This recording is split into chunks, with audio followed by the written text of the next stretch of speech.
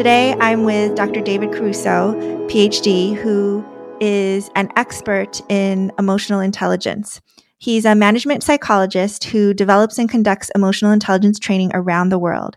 He co-authored the Myers-Salovey-Caruso Emotional Intelligence Test.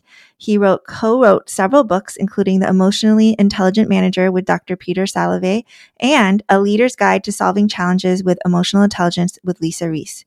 Additionally, he has published dozens of scientific articles on intelligence. Not only that, he's managed people and teams of professionals as well as 14 Little League teams. He has been married to a child clinical psychologist for 40 years, and they have 3 adult children and 4 grandchildren. Welcome to Dr. David Caruso. We agreed beforehand that we would go on a first name basis to try to be more informal. Welcome to David. Thank you, Dr. Ko, or Christine. I agree. We're talking about academic medicine and how hierarchical it is. And one of the key things about emotional intelligence is it's the basis for really good relationships. And so I think using our first names here is more than appropriate. So thanks for doing that. Yeah, thank you. I did not grow up knowing about emotional intelligence. And I think that a lot of doctors are aware of the words emotional intelligence and that general sense of it. But could you summarize in a couple sentences what emotional intelligence means to you? Yeah, emotional intelligence is still a bit of a Rorschach for people, right? They read into it what they wish, even though it's been around for 30 years. But for us, my colleagues, myself, it's an ability. It's an intelligence. It's a hard skill. We don't do soft skill work. One of the things we like to say is that emotions are a form of data or information. So why wouldn't you want more data about what's going on, either with you or your colleagues or your patients, rather than less information and less data? It consists of a bunch of different skills, reading people, their emotions accurately, leveraging those, understanding why people feel the way they feel and accurately perceiving them, and then managing them effectively to stay open to the data of emotions. So it is a skill. It's a set of hard skills. Yeah. And when you say hard skill versus soft skill, what does that mean exactly? So again, a lot of people, when they talk about emotional intelligence, sometimes they use EQ and things like that, and as a way to say it's kind of the opposite of intelligence, analytical ability, or what's known as IQ. So when we say it's a hard skill, we say it is related to general intelligence. You don't trade IQ points for more EI points, in other words. It's not a trade-off. You can be intelligent in the traditional sense with super high MCAT scores, going to medical school and still having a really high level of emotional intelligence. It's not a trade-off. And that's what we mean by a hard skill. It's an intelligence. Okay.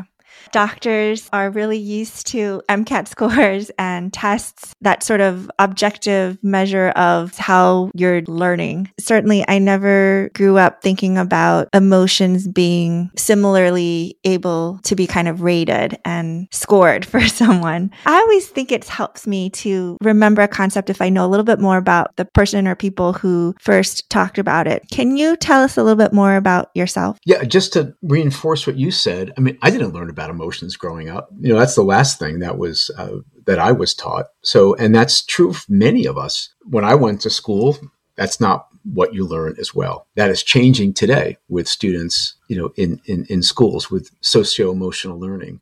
So yeah, I think many of us have in common this lack of emotional intelligence or emotion-based upbringing. Yeah, and the way I just got to it is I was a terrible college student and dropped out because I was kind of flunking my way through college. I dropped out, washed dishes for a bit, and then got a job. I got a job in the state of Maine, where I was going to college, as an orderly in a nursing home. But it wasn't just a regular nursing home. This is when deinstitutionalization was occurring. I cared for children aged 6 months to adults aged 72 years of age who had been warehoused in this giant institution in Maine. They were profoundly, seriously, multiply handicapped, not just wheelchair bound, but lying on a mat for all of their lives. Another law was passed called the Education of All Handicapped Children's Act when I was an orderly. And one day they wheeled up a mobile home next to the nursing home and they hired a teacher to teach the residents. And I was hired as a teaching assistant and did that for a bit and realized that's what I wanted to do. I sort of found myself, I guess, went back to school, did really well, went to graduate school, did really well, came to Yale as a postdoctoral fellow in psychology. It was really that experience, I guess, being a terrible college student enabled me to find my way here. I don't think I would have ever figured that out on my own. but it was some happenstance. I think a lot of people say this when you hear some of the most significant events in their life, that it's often something that you maybe couldn't figure out at first, like say college for you, that then eventually really helps you end up doing what you were meant to do. Had you been studying emotional intelligence before you came to Yale? Oh, yeah. So when I went to so because of my background as working in a nursing home and a teaching assistant, I was really interested in individual differences and also in human intelligence. So in grad school at Case Western, I studied intelligence, like what it is, how it develops, how do you measure it? And then that's sort of, I did that for a bit. And then when I came to Yale as a postdoc, it was more the broadening of the concepts of intelligence. I worked with one of the founders of Project Head Start, for the listeners who know what that is, another researcher who studied theories of intelligence. And I also kept in touch with a colleague from grad school, Jack Mayer. I met Peter Salovey, who was a young grad student when I was a postdoc. They met separately. And so, again, it was serendipitous to some extent that these relationships were formed and we stayed in touch.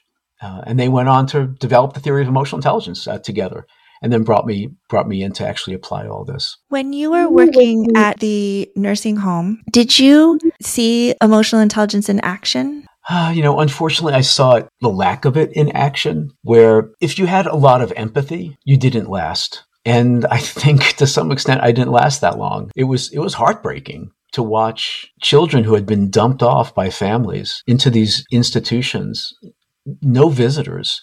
And I was basically their sole human contact. It was heartbreaking each and every day. And to feel others' pain requires amazing amounts of emotion management skill, which I definitely lacked then as a college student, or college dropout, actually.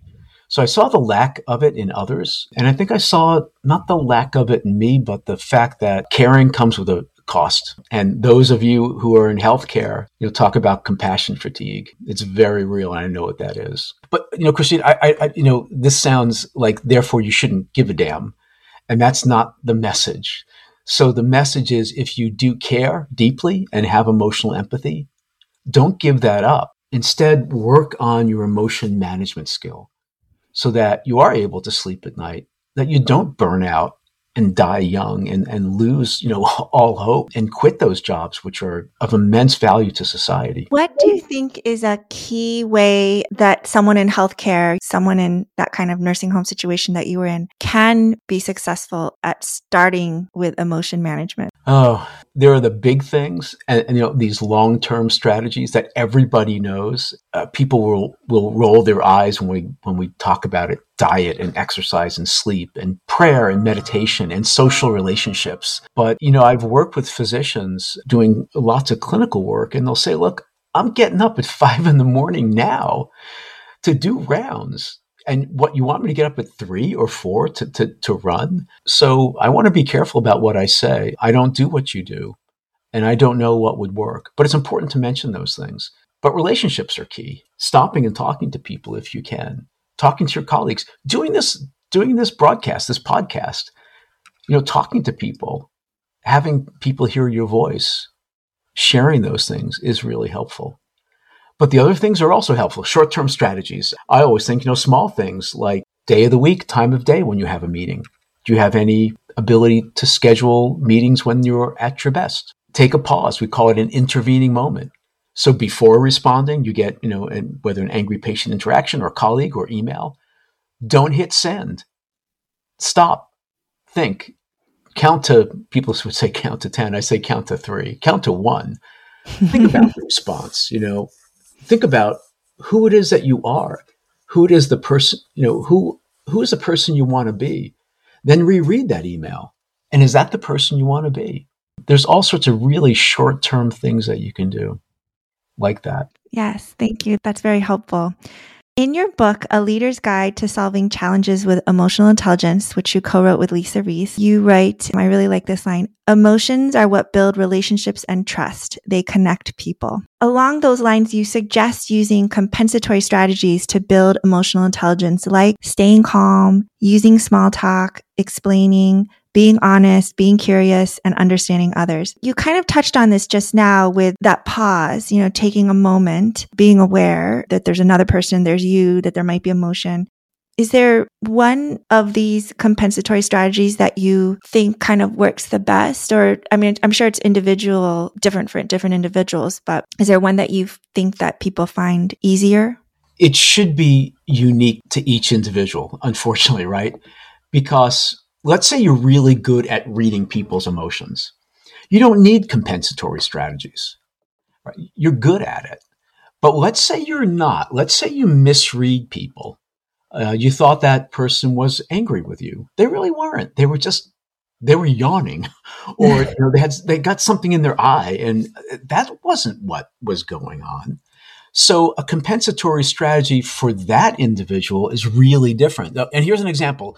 Let's say you recognize, all right, you know what? I've had a few situations where I acted on my gut feel, but my gut feel is inaccurate. It's just, I misread people. So rather than saying things like, well, Christine, how do you feel about this podcast so far? Actually, Christine, how do you feel about this podcast so far? Good. All right. So if I'm someone who misreads people, you just also gave me a non-answer. Like, what does good mean? A compensatory strategies. Christine, on a scale of 0 to 10, 0 is like, oh my God, this is going really badly. To 10, this could never, ever be better. How is it going so far? Oh, that's interesting. I would say 7.5. Okay, you're being kind. So this compensatory strategy is not over. Yeah. No, that's cool. Yeah. But here's the key question. The rest of it doesn't matter. Here's the real question. This is the compensatory strategy. Christine, what do I need to do to go from a 7.5 to a 10? I'm not familiar with doing podcasting, and so it feels very new to me. So while I'm having a lot of fun right now, it's a little bit nerve-wracking. That lack of 2.5 is because I have a little bit of nervousness about getting this done. That's an example of a compensatory strategy, in the moment. Now, for you, it would be, all right, so at this point, what's a strategy to manage your emotions? Take that deep breath, take that pause. I mean, do it. Now, actually do it. It doesn't take that long. Also, you're taking that pause, hit a bit reset. What else could you do? What else could I do? And so forth.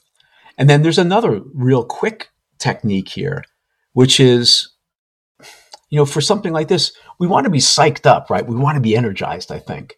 And so let's say, later in the day is not the best time of day. But, how many times a day do you psych yourself up, which is generate the mood that you need to be in now? Right now, I'm clenching my fists and I'm moving them up and down, and I'm sitting up straighter in my chair, and I'm actually, getting more energized now in order to be more present for you. So again, these are examples of compensatory strategies. The first set of questions about reading people and emotions. And then we actually demonstrated, hopefully, these other emotion management strategies to either be more focused, to calm down, to go from 7.5 to 10 or whatever that would be. Yeah. Thank you very much. This has been really educational for me, actually, to run through that exercise of a scale of 1 to 10. I read your book actually multiple times, and I haven't gotten as much, I didn't get that experiential feel for it that I just did. So that's awesome. Do you have any final thoughts? Yeah. These skills of emotional intelligence are really, really helpful, but you don't have to master them. It helps just to get a little bit better. People who are listening to this have amazingly successful careers. They're super smart. They have a lot of technical skill. They did everything the right way. These skills of emotional intelligence, if you work at it just a little bit more, they're enormously helpful for your professional relationships. And as you started out to say earlier, for your personal relationships as well. It will only enhance, your relationships, professional and personal, and your own well-being, and avoid that compassion fatigue, which is all too real in this field. Thank you very much, David. We are going to have a part 2 with David because this is such a large topic. If you enjoyed what you heard, just tune in for part 2 when you see it. Thank you. Thank you, David. Thank you, Christine.